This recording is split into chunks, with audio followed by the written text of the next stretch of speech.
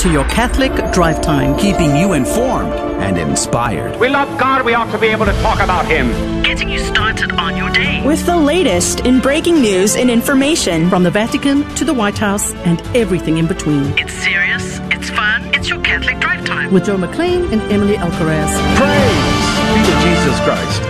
Welcome back to Catholic Drive Time, keeping you informed and inspired. I'm your host, Joe McClain. So good to be on with you this morning. Praise be to God. Good morning to you. Not sure what's on your day, but today's show is going to be difficult for some, I imagine, intense for others, but I think incredibly informative. E. Michael Jones is going to be our guest during our guest segment. He wrote a book called Libido Dominandi.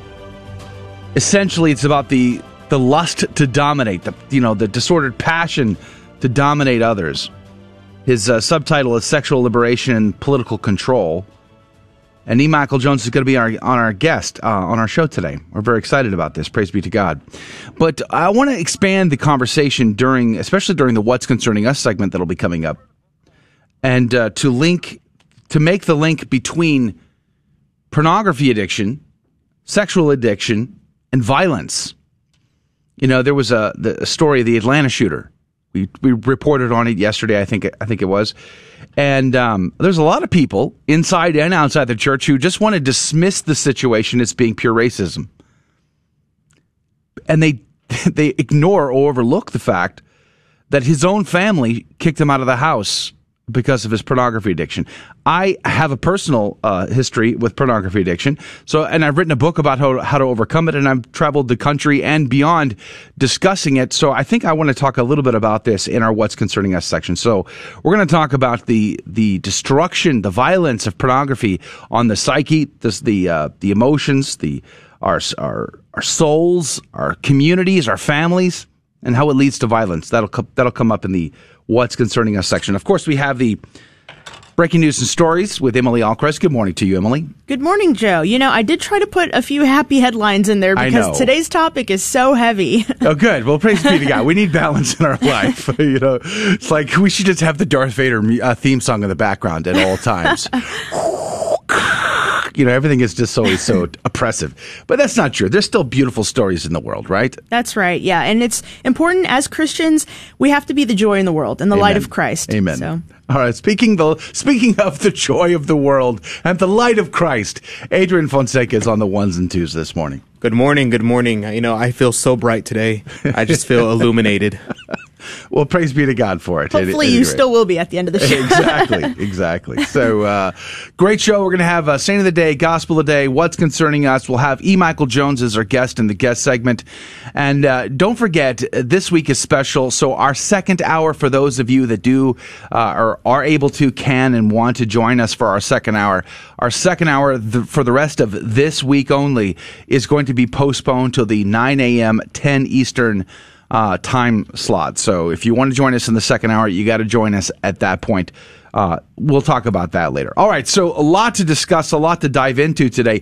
And again, just as a warning for parents that might have children with them, today's conversation could be tricky because we're talking about the very important issue of pornography addiction and sexual enslavement, and how with E. Michael Jones, he's going to talk about how it's used for revolution. But we're going to, in the What's Concerning Us section, going to talk about the headline news in relation to pornography addiction and its destructive behavior. So we're going to have that conversation today. So hopefully you'll be able to join us, but at any rate, I wanted to give you a heads up. Let's pray. Whatever your intentions are, dear listener, we are certainly praying for you. We are including our own prayers, asking the Queen of Heaven and Earth to pray and intercede for all of us today. In the name of the Father, the Son, and the Holy Ghost, amen. Remember, O most gracious Virgin Mary, that never was it known that anyone who fled to thy protection, implored thy help, or sought thine intercession was left unaided. Inspired by this confidence, I fly unto thee, O Virgin of Virgins, my mother. To thee do I come, before thee I stand, sinful and sorrowful. O Mother of the Word incarnate, despise not my petitions, but in thy mercy hear and answer me. Amen. In the name of the Father, the Son, and the Holy Ghost. And now the headlines with Emily Alcaraz. Ahmad Alawiwi Alisa was identified by authorities Tuesday as the gunman who opened fire at a King Soopers grocery store in Colorado, killing 10 people, including a Boulder police officer. Alisa, whose family immigrated from Syria, may have been suffering from mental illness, according to his 34-year-old brother, Ali Aliwi Alisa. Alisa had become increasingly paranoid around 2014, believing he was being followed and chased, according to his brother. One of the victims was police officer Eric Talley, who was among the first to respond to the shooting. Talley, a Catholic, was often seen at St. Martin de Porres Parish, and he leaves behind a wife and 7 children. Archbishop Samuel Aquila of Denver said in a statement, "We must work to promote deeper conversion of hearts so that our lives are characterized by the virtue of charity, which allows us to love God and our neighbor, strengthening the fabric of society and preventing senseless acts of violence such as this one." The U.S., in tandem with Canada, the U.K., and the European Union on Monday, sanctioned Chinese officials in Xinjiang for human rights abuses committed against the Uyghurs. The State Department announced the global Magnitsky sanctions against 2 Chinese officials in Xinjiang for their connection to appalling abuses in the region. Targeted sanctions under the Global Magnitsky Act are reserved for serious human rights abusers. Up to 1.8 million Uyghurs and other ethnic and religious minorities are estimated to have been imprisoned in a network of more than 1,300 camps in Xinjiang. Detainees have reportedly been subject to indoctrination, forced labor, beatings, torture, and sterilizations. Previous Secretary of State Mike Pompeo determined that China was committing genocide in Xinjiang against Uyghurs and other ethnic and religious minorities in the region. Religious freedom advocates praised the sanctions as a first step of a necessary larger effort to pressure China over its human rights abuses. A Catholic bishop has lamented an English appeal court ruling that life-sustaining treatment can be withdrawn from a 5-year-old girl against her mother's wishes. The Court of Appeal upheld a high court ruling on March 19th concerning Pippa Knight, who is in a vegetative state after suffering brain damage. Bishop John Sherrington said, "Pippa is living in a seriously disabled way due to her complex and rare medical condition. The Catholic Church teaches that every person has worth and dignity which is independent of their condition. Lack of awareness does not diminish worth." The case has similarities with those of Charlie Gard and Alfie Evans, in which ventilation was withdrawn against their parents' wishes. In February, Pippa's mother asked appeal judges to overturn the ruling, arguing that her daughter should be allowed to leave the hospital and be treated at home on a portable ventilator. But the judges decided that it was lawful and in the girl's best interest that life-sustaining treatment be withdrawn. And the beatification cause is advancing for the missionary brother Pedro Manuel Salado de Alba, who died in Ecuador in 2012 after saving 7 children from drowning in the ocean. Salado was a consecrated member of the Home at Nazareth, an institute of consecrated life headquartered in Córdoba. He made his final vows in 1990 and lived in Spain until 98. He was then assigned to the Quininde mission in Ecuador, where he directed a home and the Holy Family of Nazareth school. On February 5, 2012, Salado took a group of children for a walk in the beach, and around noon the tide rose and 7 of the children were swept away. Manuel quickly realized that this was a matter of life and death, and didn't hesitate to jump in the water and save each one of the 7 children. After bringing back the last 2 to the beach, he collapsed completely exhausted. One of the sisters from the home said to him, "Manuel, you've retrieved them all," after which he died. I'm Emily Alcaraz, and these are your Wednesday morning headlines through a Catholic lens. Praise be to God in all things. St. Catherine of Sweden, pray for us. St. Catherine was born in 1331. She was the 4th of the 8 children of St. Bridget and Ulf Gudmarsson. She was educated at the convent of Reisberg, and she was married by arrangement at the age of 13 to a very pious German noble, Egart von Krönen. But soon after their marriage, both she and her husband took vows of chastity and continence. They decided to travel to Rome in 1350 in order to be closer to her mother, which was St. Bridget.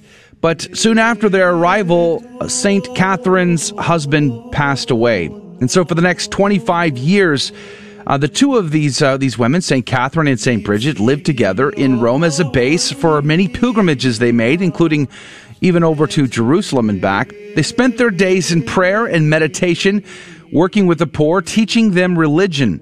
But both of them had to continually fend off unwanted advances of the local men trying to court them, including some young lords. In fact, there was one such occasion when a wild dog had to come to the defense of St. Catherine to chase a troublesome would-be suitor away.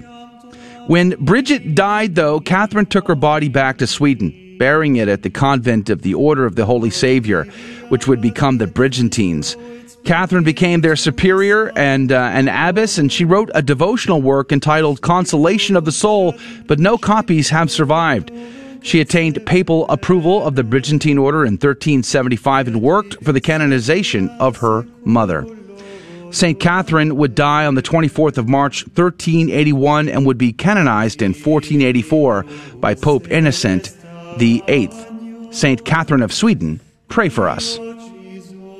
The gospel today comes to us from John chapter 8. It's a continuation from yesterday, verses 31 through 42. Jesus said to those Jews who believed in him, "If you remain in my word, you will truly be my disciples, and you will know the truth, and the truth will set you free."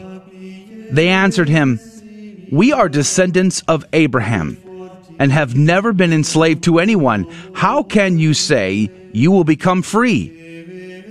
Jesus answered them, "Amen, amen, I say to you, everyone who commits sin is a slave of sin. A slave does not remain in a household forever, but a son always remains. So if the Son frees you, then you will be truly free.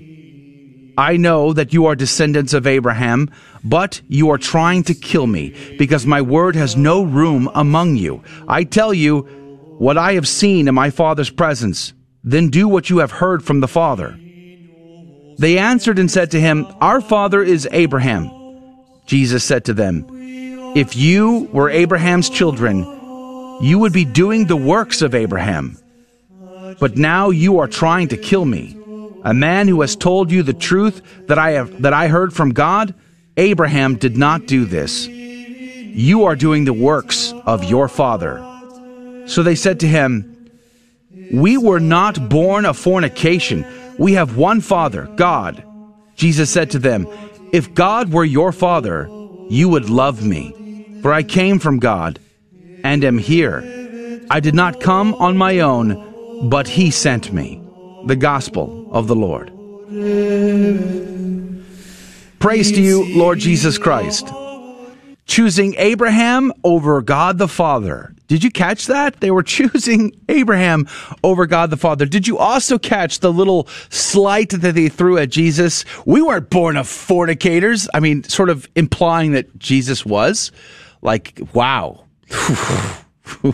That's kind of rough, don't you think? I mean, could you imagine having to go to your judgment upon death and having to give an account of that time when you accused Jesus's mother of fornicating?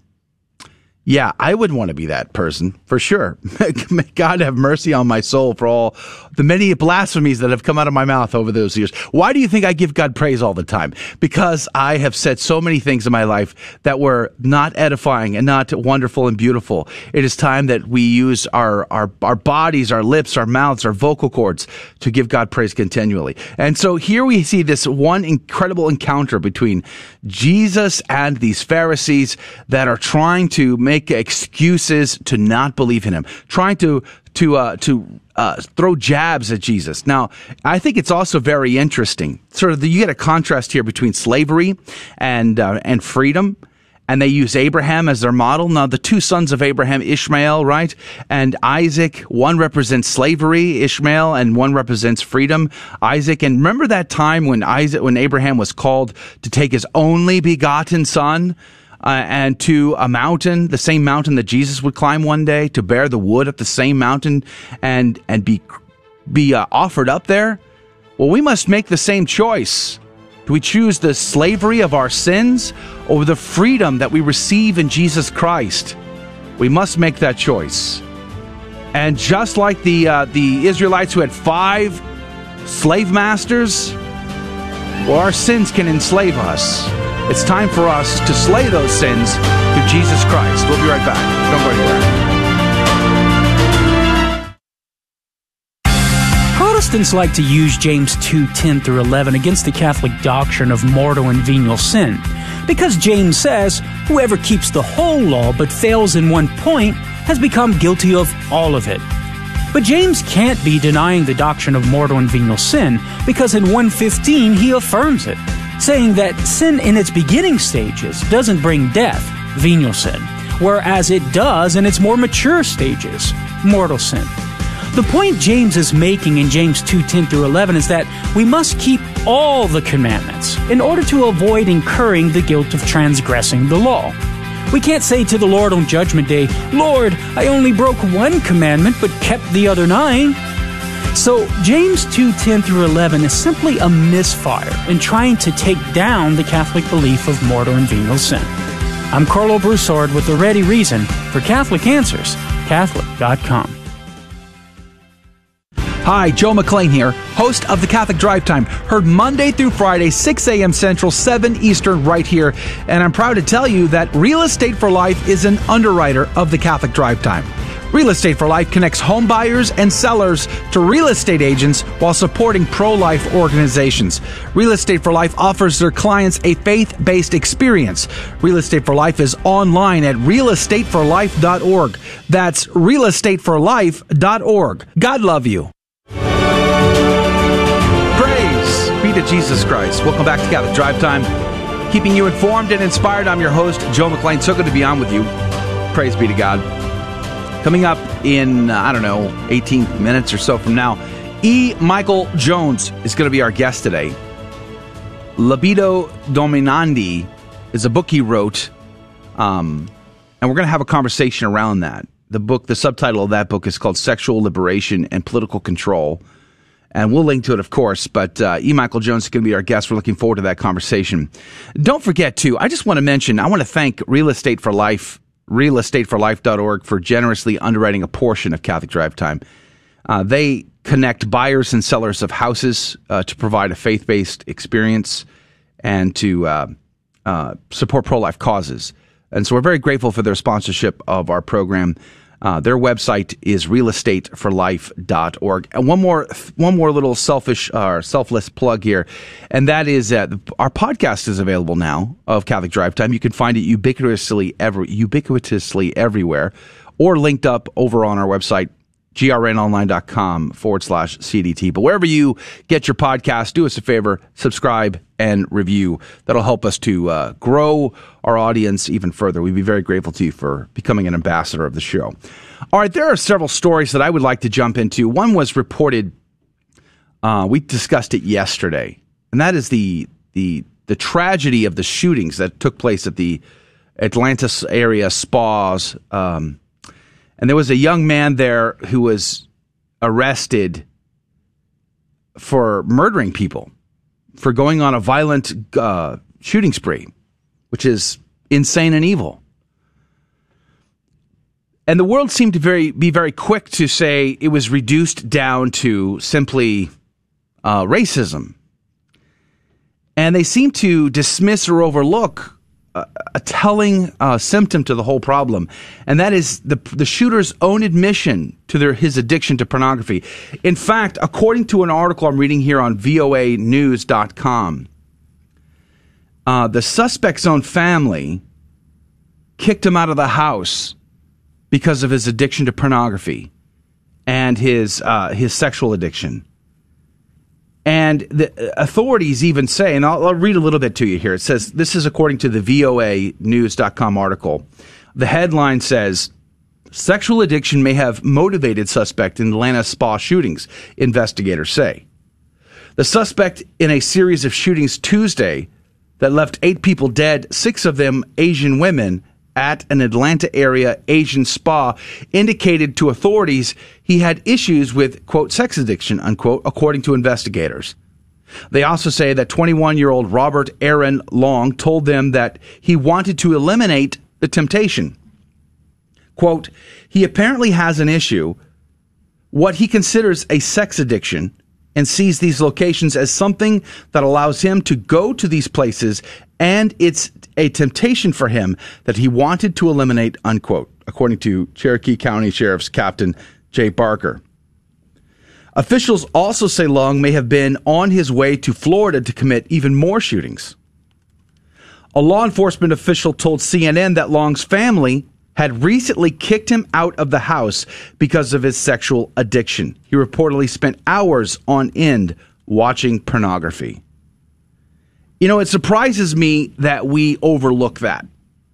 I mean, well, I guess it doesn't surprise me in some ways. And part of this conversation is going to be had with E. Michael Jones in a little bit. We have normalized pornography. What was the Grammy halftime? Was it not the halftime? The Grammys, the Cardi B performance, soft porn. I mean, it was pretty hardcore from what I've been told. I've never watched it, nor will I. How many halftime shows at football games have been truly scandalous? That's mainstream media. I tell you what, when's the last time you've flown on an airplane? How many people have iPhones and iPads and computer monitors out on their little tray table watching whatever they want, no matter how many kids may be surrounding them, let alone men who are struggling to not commit sin, and by the near occasion of sin, of having to see a screen that's right in front of your face, whether you want it to be or not. And you have to avert your eyes the entire time. You want to know why? Because heaven is real, and so is hell, and people go there for committing sin. And this is the thing I want to point out about this. We want to say racism. Racism's real. I get it. I understand.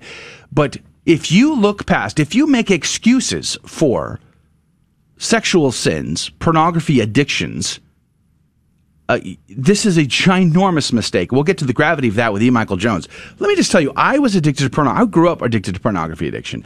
I've written a book about it. I've traveled around the country and overseas to share my own story of addiction to pornography. I've produced a documentary film about the struggles of pornography addiction and the father wound.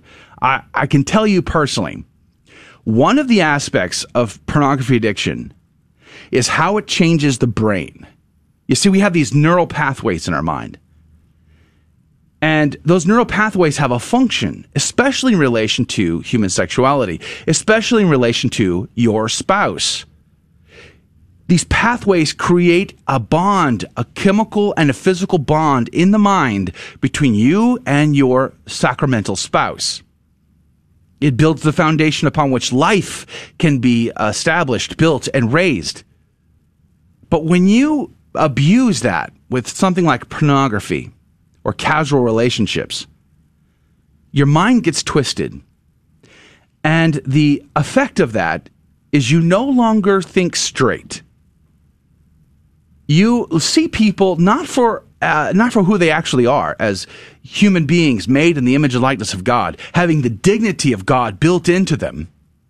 You don't see them that way. A pornified brain, a person addicted to pornography, addicted to the dopamine rush in the mind, does not see the other person as a human. They see them as an object to be consumed, like this water bottle here. When I'm done with it, I'm going to throw it away. I'm going to toss it off. I'm going to get rid of it because it means nothing. That is the dignity of the human person to a pornified brain. Their mind is twisted. The good news is it can be fixed. It can be repaired. The National Center for Sexual Exploitation is an excellent resource for statistics on this stuff, also on resources to get help, also on resources to talk about the studies about the plasticity of the brain and how and when it can be healed. It does take time, but it bugs me to no end to see people dismiss the effects of pornography. I mean, look, here's another story. I saw that just this morning. I didn't even have to scratch very hard on the surface to find some of these stories. This is reported by The Blaze. 20-year-old man met with teen on Instagram, lived under her bed for 3 weeks, and raped her, police say. According to this article, it says, police say a 20-year-old man lived under a teenage girl's bed for 3 weeks after meeting her on Instagram, and in that time, he raped her and took nude photos of her. The shocking incident unfolded in Ohio. Police allege that Jarrett Wright met and identified the unidentified victim on Instagram and began living under her bed in February, unbeknownst to her parents. It was unclear if the two were in relationship or if she invited him to live under her bed. The girl was reported to have been aged between 13 and 18. Police say that Wright assaulted the girl and took nude photos of her. Eventually, the teen's mother discovered Wright and called the police to arrest him. He was charged with 3 counts of sexual assault and a single count of producing child pornography. What was he going to do with those images, I wonder? Let me tell you, I went to an event a few years back, partially hosted by the National Center for Sexual Exploitation, and they invited a reporter who wrote for the Cosmopolitan. And she went around the world, and this was years ago. She went around the country, rather, and interviewed high school teens about their sexual practices. And what she discovered, Catholic schools, private schools, public schools, it didn't matter. There was a habit in all of these schools where pornography was being passed around. And most of the time, it was of images of the girls at the school. And they were using these images to shame these girls, to manipulate these girls, to get them to do what they want. And it was ruining their lives. And teen suicide has been on the rise ever since. There is a direct connection between the evil of pornography and sexual exploitation and violence. A direct connection. And I think it's we can't just sit here and dismiss because of political wokeness, correctness, the fad of the day to say, well, it's this or that, and then ignore this massive problem in our life. So if we have teens, if we have friends, family members who spend their time perusing pornography, trust me when I tell you, this will have devastating consequences on their life and the lives around them. And I'm sure you already know that. And do not underestimate the connection of pornography addiction with this shooter in Atlanta or any, who was it? Jesse Romero? Was it Jesse Romero wrote, I think it was in his book. If I'm not mistaken, Jesse Romero's talked a lot about this, about the connection between pornography. Oh, yes, he was saying, we were interviewing him, he was talking about his time as a sheriff's deputy in prison. Every single one of these major crime guys, these multi-murder guys, just these sick people, every single one, pornography addiction was a major problem in their life. I mean, I could throw statistics, but I think you already know. I think you know what I'm saying is true.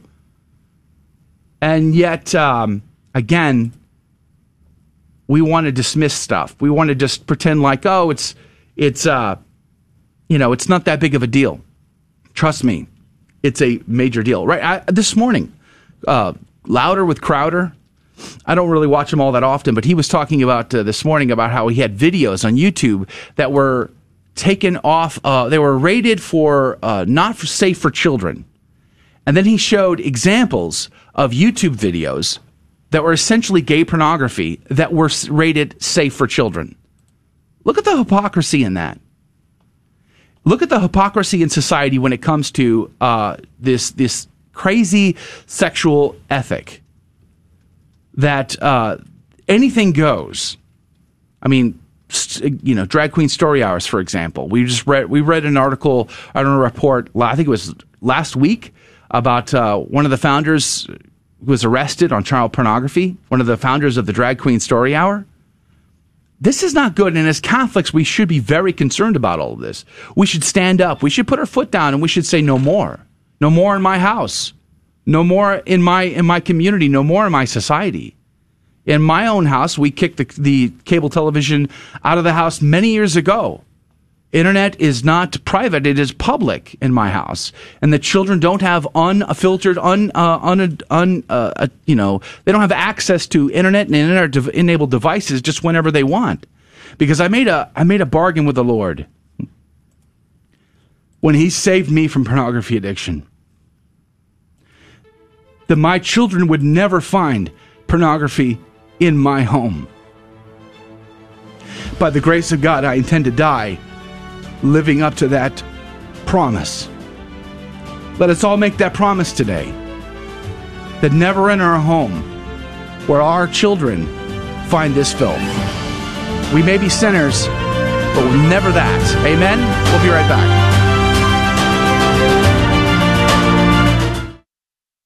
This is Dale Ahlquist with a Chesterton Minute. How many times have you heard it said that the church has been weak and ineffective?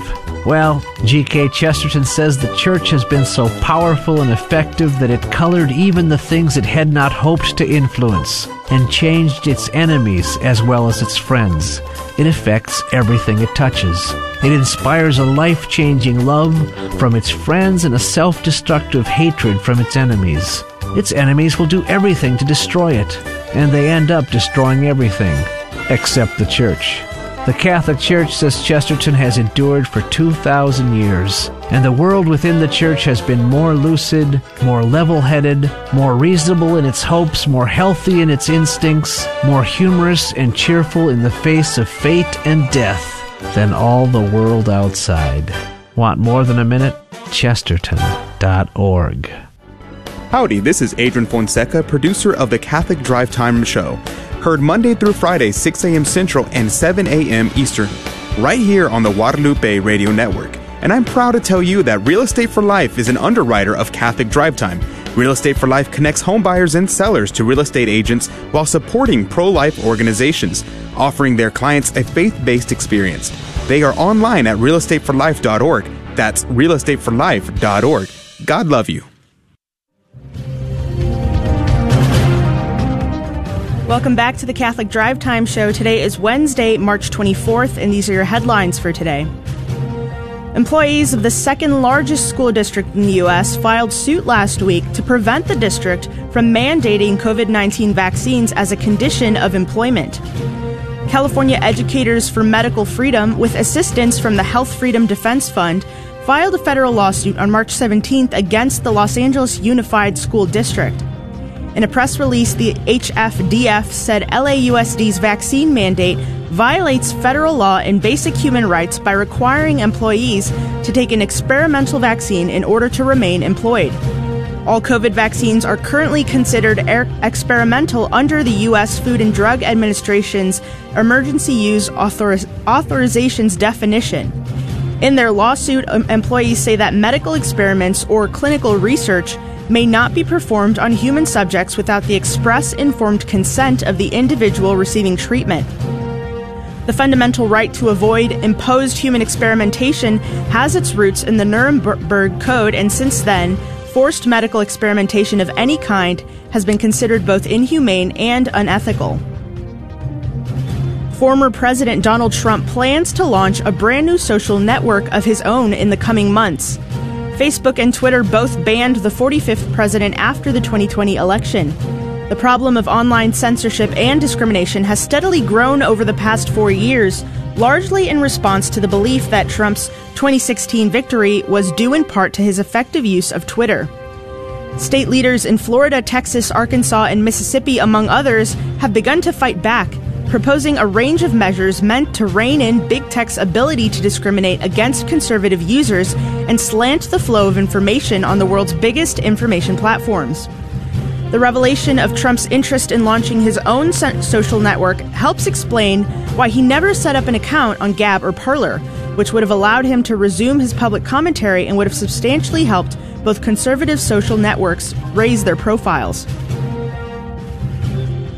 Christendom College is bringing the sacred to life through their construction of a new Catholic chapel. Christendom's Christ the King Chapel is being constructed to honor God and invigorate the faith of the students and the thriving local community. Christendom is known for its fidelity to church teaching in a time when many Catholic universities have lost their way.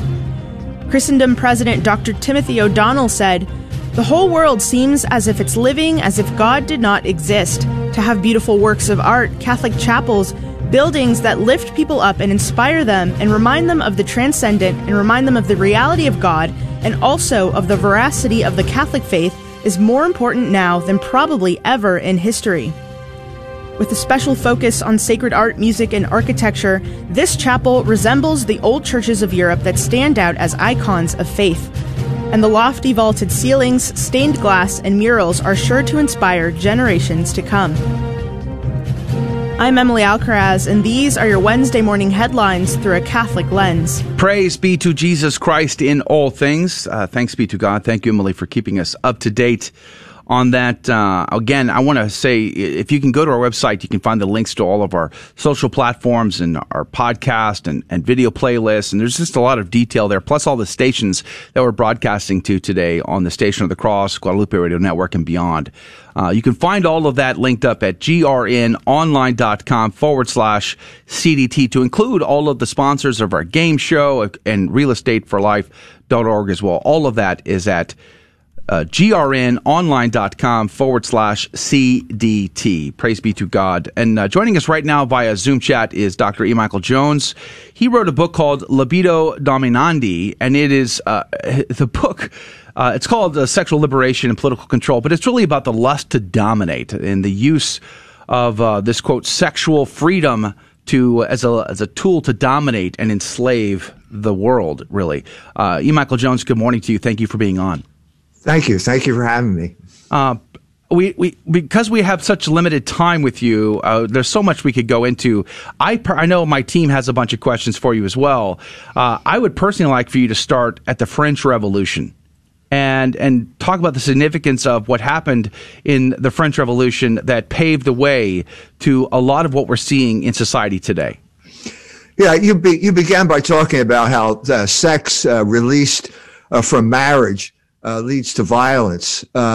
That's true. The French Revolution is a classic example of that. It started off as freedom from external oppression, and then it led to violence, the murder of the king, the guillotine, and so on and so forth.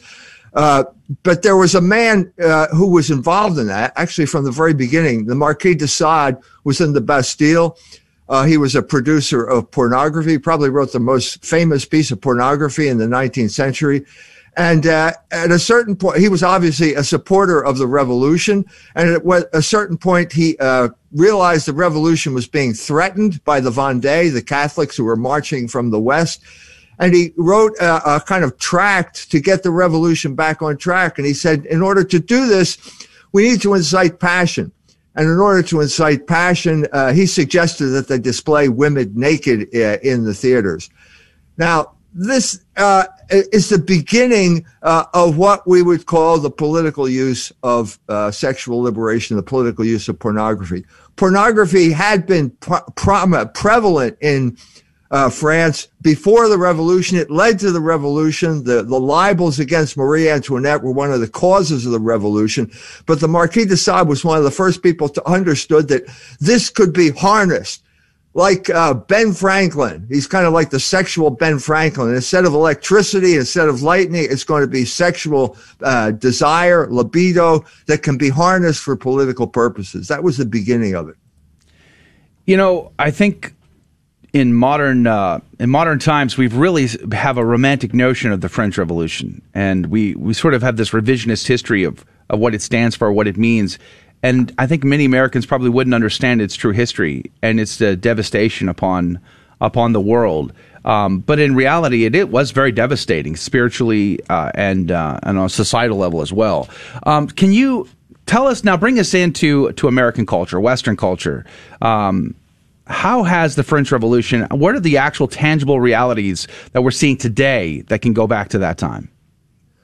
Well, the sequel. First of all, the French Revolution did not solve any problems. Revolution was rampant during the 19th century. The Revolution of 1830 followed shortly thereafter. The Revolution of 1848, all of Europe was involved in that. The Revolution of 1870, France was involved again. France still has problems. There's still a revolutionary atmosphere in France that's been crushed by the COVID virus, but I mean, it was the yellow vests that were the manifestation of it. But the real sequel was the Russian Revolution, the Bolshevik Revolution of 1917, which basically created a state that was going to spread this revolution throughout the world. Now, the beginning of the Russian Revolution was a sexual revolution. It was clear. There was Alexander Kollontai, I discussed her in Libido Dominandi, who said that having sex was just like having a drink of water. Since it was a revolutionary atmosphere, they tried it out and they realized it caused social chaos. and they had to get rid of it. So by the time of the end of the 1920s, Stalin had basically put an end to sexual revolution in Russia. But it was still alive, and the main man who carried it forward was Wilhelm Reich, who was a Jew, a psychiatrist who had studied under Sigmund Freud, and a communist. And you put all three of these things together, and he came up with a further weaponization of sexual liberation in his book, The Mass Psychology of Fascism, which came out in 1933, the same year that Hitler took power in Germany. Reich had huge influence after his death. He came to the United States. He became a kind of quack. He ended up dying in prison, but he ended up on the cover of the New York Times Magazine in 1970 as the father of the revolution of the 60s, the sexual revolution of the 60s, in particular the sexual revolution of 1968 in Paris, where the police were being attacked with books, literally throwing Reich's book at the police at that time. Reich was also the author, basically, of the clergy sexual crisis that plagued the world and this country in the 21st century. He said that it was pointless. In his book, he said it's pointless to discuss, debate the existence of God with a priest. But he said if you get him involved in sexual behavior, particularly masturbation, this was his key idea, to promote masturbation. He said the idea of God evaporated from the mind of the priest and by extension, the mind of Catholics. Now, this was the big battle here in Austria at this time between the Viennese communists and the Catholics in the country. And this was the secret weapon. Undermine, you can destroy the power of the Catholic Church by getting the priests to violate the vow of celibacy. That's exactly what happened. It was promoted in the 1970s. They would promote priests who did this, saying that they were pastorally in the avant-garde, but then they turned it around completely. And then they created the pedophilia crisis, because most people do not have these desires, but some people do. And if you weaponize these desires, you can destroy the Catholic Church. And that's the way it was used in the 21st century. Wow, we have just about a moment left before we have to go to a short break. We're talking with E. Michael Jones. He's got a book out, or it's been out for a long time now, Libido Dominandi. We're going to link to it so you can find it. But it's a great conversation we're having about the use of sexual liberation. But it's really a ploy, because like a Trojan horse, it's going to enslave us. And if we don't get our heads straight, boy, it's going to get uglier. And we're going to have that conversation, more of that conversation on the other side of this very short break, so don't go anywhere. E. Michael Jones is our guest. Don't forget, if you're on social media right now, if you're on Facebook, YouTube, or Twitter, like and share. It helps us. We'll be right back.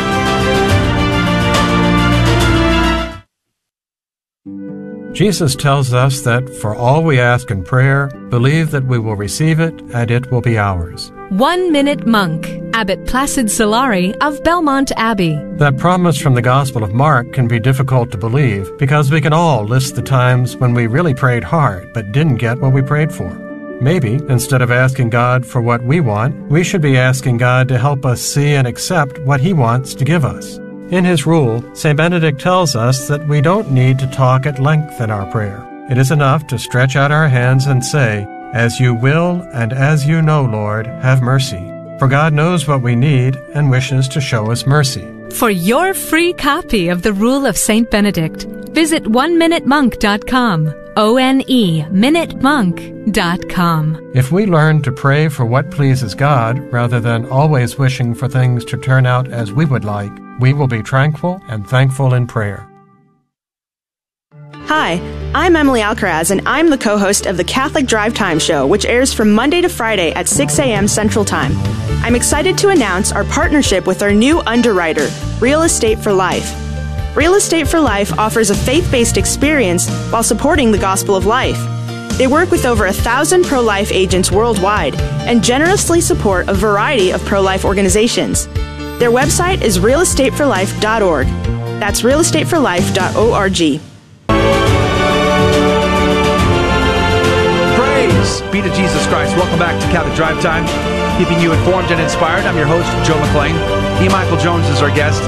Libido Dominandi His book is our conversation, and just off air, the team and I were talking. There's so many points we'd love to jump into. We have very limited time left with E. Michael Jones, and we want to get into that. And I know, Emily, there's a lot of links between the sort of the core essence of this book and what's going on in the church today. Yeah, that's right. And I know in your book, you bring up St. Augustine, who was so ahead of his time. I mean, hundreds of years ahead of his time. In talking about how our desires would enslave us, and people in the church even see this sort of sexual license as a form of liberation. But in your book, you talk about how this is actually going to lead to more enslavement. So could you explain that concept for us? Yeah, St. Augustine said a man has as many masters as he has vices. That is the essence of the Christian understanding of freedom. That the first thing you have to control is your own passions. If you can't control your own passions, then there's no point. You can have the best political system in the world, and it's not going to work. And the founding fathers of this country understood that. John Adams, to skip ahead about 1,500 years, said that we have no constitution that functions in the absence of a moral people. Now, St. Augustine also said that a man, though a king, is a slave if he doesn't control his passions, and a slave, if he does, is a free man. This was a complete revolution in terms of the idea of freedom, because before this time, freedom was always understood as something external, depending on external circumstances. In other words, if you had a tyrant, you didn't have freedom, and that was that. This revolutionized that whole understanding, and it made a new form of government possible, which is basically democracy, or representative government. Now, the fact is that we are undergoing a challenge to representative government right now. We have oligarchs that are trying to abolish representative government across the world. And the main reason they have power is because of pornography. That's because pornography robs you of the right of the ability to control yourself. They can control you from the outside, and then once you're controlled this way, you don't even know you're controlled. So the classic example of this was, as soon as we have the COVID virus, we're locked down. Pornhub comes and offers free subscriptions. This is a classic example of what I'm talking about. This is the world that they're preparing for you. You can't go out. You can't go to your favorite restaurant. You can't travel. You can't do anything, but you can stay home and watch pornography. That's the brave new world that they've created for us. Dr. Jones, the modern psychology is a huge element. I was listening to a couple of your interviews, and you talked a lot about modern psychology and its relation to sexual liberation. And I know a lot of Catholics who are going into psychology, and they're like wanting to become Catholic psychologists. What do these people need to look out for, and where does the sexual liberation infiltrate into psychology, or is there any good that can come out of it? Well, first of all, libido dominandi is a history of modern psychology. So if you're thinking of going into psychology, you will get a form of modern psychology. And that means you need to read libido dominandi to understand where you're going. So, okay, first of all, you have the father of modern psychology is Sigmund Freud. And he is basically operating from the classic model. There are three parts to the soul: logos, ethos, and pathos. But what he does here is turn the soul upside down. So instead of having reason controlling passion, you now have passion in control of reason. And Freud, to his credit, had reservations about that, but Wilhelm Reich turned it upside down completely, and that's why he's a revolutionary. Then you have behavior psychology, and if you read the book, you'll understand how that evolved from sexual liberation in a figure like John B. Watson. And then you have the third form, which is the Carl Rogers type of psychology, which is basically a kind of compromise between the two of them, using social groups as manipulative efforts. And the classic example of how that impacted the church is when Carl Rogers showed up to give sensitivity training to the Immaculate Heart nuns in Los Angeles in the wake of Vatican II and wrecked the entire order. And at that point, psychology had a devastating effect on the Catholic Church. The best example is Eugene Kennedy doing a survey of the Catholic priesthood based on Erik Erikson's 6 stages or 7 stages of moral development. Stage number 5 is having sexual intercourse. If you don't have sexual intercourse, you can't be a mature person, according to Erik Erikson. Well, guess what? All of the religious take vows of celibacy. So they're all immature. This had a completely demoralizing effect on the clergy. They felt that they were all losers because some psychologist told them, and that led them to act on their sexual impulses, and that led to the pedophile crisis and the whole McCarrick story and the whole mess that we're in right now. Well, Dr. E. Michael Jones is our guest. We have about 6 minutes before the end of the show. But before we go on, I was wondering, what is a way that we can move forward? I know in the past we had the League of Decency, and that was the church's stance and able to have a little bit of control over the morality of the country. Is there any way back to that, and what went wrong? The Legion of Decency was one of the most successful operations the Catholic Church was ever involved in in the United States of America. During the 1930s, 1929, the Catholic Church, the Hollywood invested heavily in talking pictures, and then the Depression broke out and they needed money, and the Catholic lawyer who was lending him money, head of the Bank of America, said, no, you're not going to do it. And at that point, Cardinal Doherty of Philadelphia organized a boycott of Warner Brothers theaters. And at that point, Warner Brothers was losing $100,000 a week in Philadelphia alone of Depression-era money, which was a lot of money at that point. And they capitulated and they signed the production code. This was a battle. Those people understood. I'm talking about Joe Breen now, who was the main architect of this thing. He understood who the enemy was. He understood that the church had enemies. He understood that Hollywood was an enemy of the church, and they acted on it. This ended after the Second Vatican Council, when the church basically abandoned the Legion of Decency in favor of a production code. The group that did this was Hollywood, and the vehicle they did to break the code was a Holocaust porn film called The Pawnbroker. This was a Catholic-Jewish battle.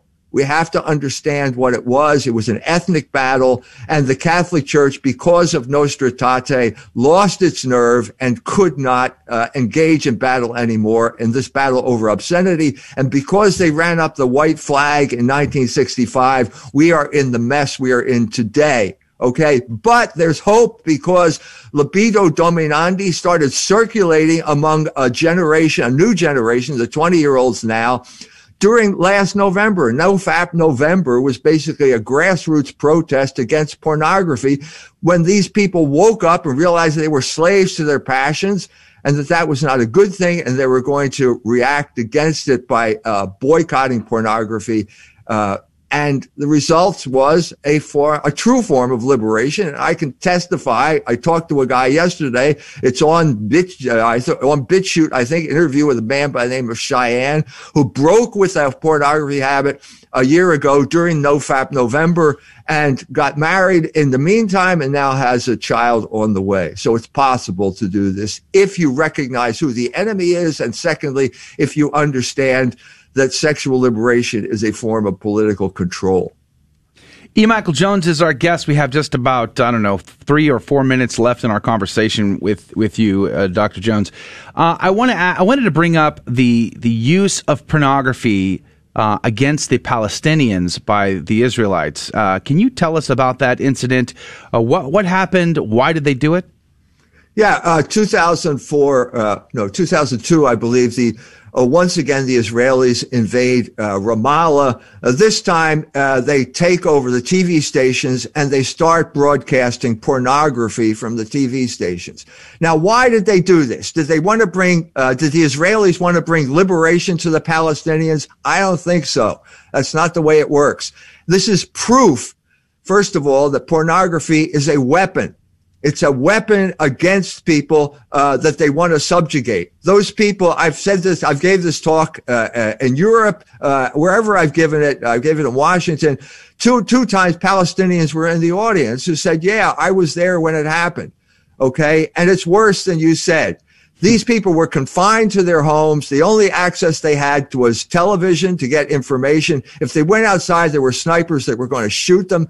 This is proof that pornography is a weapon, and it's a form of control. It's happened in Iraq. Once Iraq was conquered after the war in 2003, pornography flooded the country. It happened in Portugal. In the 1970s, after Salazar died, the country was flooded with pornography to get people off the streets. This is the point of pornography. It's not it's not entertainment. It's warfare. That's literally insane. And the first time I heard that, I thought that's just incredible. How could that be? Why would a country leverage pornography as a weapon against others? And when you come to realize what pornography does to the person and to society, it does to begin to make sense. It is a weapon of mass destruction for sure. And I have seen commentators say that the sign of a civilization that is falling apart is the sexual license. So, E. Michael Jones, do you see this as a commonality? And how do we fight against the fall of our civilization to sexual license? You have about a minute. You got about 45 seconds. Sorry. The proof. Why are people being banned from the internet, and why is pornography never part of the discussion of hate speech or anything else? It's because pornography is a form of control, and we have lost our ability to fight it. And the way you regain that ability and the way you regain political power is cutting off the pornography and getting your passions under control. It's that simple. All right, that's going to have to do it for E. Michael Jones. Libido Dominandi is the book. We're going to link to it. But check it out, get it, read it, pass it on. E. Michael Jones, thank you for your time today. God love you.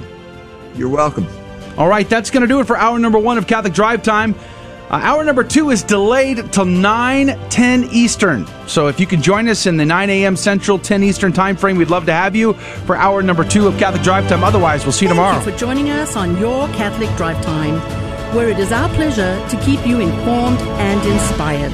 Join us Monday through Friday at the same time, right here on your favorite Catholic radio station.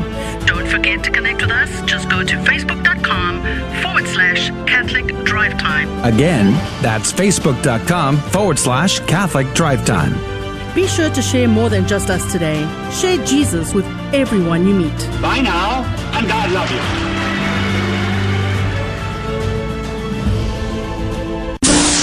How should I respond to someone who wants to know if I've been saved or born again? Answer with a resounding yes. Tell them that it is through baptism that you are saved, just as the Bible says in 1 Peter 3:20, and that it is through baptism, water and the Spirit, that you were born again, just as the Bible says in John 3, verse 5. Many Protestants believe that they are saved by making a single act of faith at a single point in time in their lives. Nowhere does Scripture say such a thing. Catholics believe that salvation is a process which begins with our baptism and continues throughout our lifetimes, just as the Bible teaches us. Many places in Scripture talk about how one is saved, but not one of them says we are saved by one act of faith at just one point in time. Again, 1 Peter 3:20 says that we are saved by baptism. Hebrews 12:14 says that we will not see the Lord unless we are holy, and that we must strive for this holiness. Matthew 6, verses 14 and 15, it says we must forgive others or we will not be forgiven. Can you attain salvation if God hasn't forgiven you? No. So our forgiving others is necessary for our salvation. John 6, verse 54 says that we will have eternal life by doing something, eating the flesh and drinking the blood of our Lord and Savior Jesus Christ. In Matthew 19, verses 16 and 17, Jesus is asked directly what one must do to have eternal life. Did he say, accept me into your heart once and that's it? No. Jesus said to keep the commandments and you will have life. Yes, as Catholics we are born again, and as Catholics we believe that we were saved, as Paul says in Romans 8:24, that we are being saved, as Paul says in 1 Corinthians 1:18, and that we will be saved, as Paul says in Romans 5, verses 9 and 10, provided we persevere and keep our eyes on the prize. Salvation is a process, just as Catholics believe, and just as the Bible clearly teaches. A beacon of truth in a troubled world. This is the Guadalupe Radio Network. Radio for your soul. Catholic radio was there for me when I needed it. Even though I didn't think I needed it, it was there for me. I want everybody to know that I'm giving, not so that I can sit there and say that I gave to GRN for any other reason but this. I want that radio station to be there for anyone else who needs it also. They might not think they need it, but it's going to be there for them, whether it's in the future, whether it's right now. I want that radio station to always be there for them, just like it was there for me. The Guadalupe Radio Network. Radio for your soul.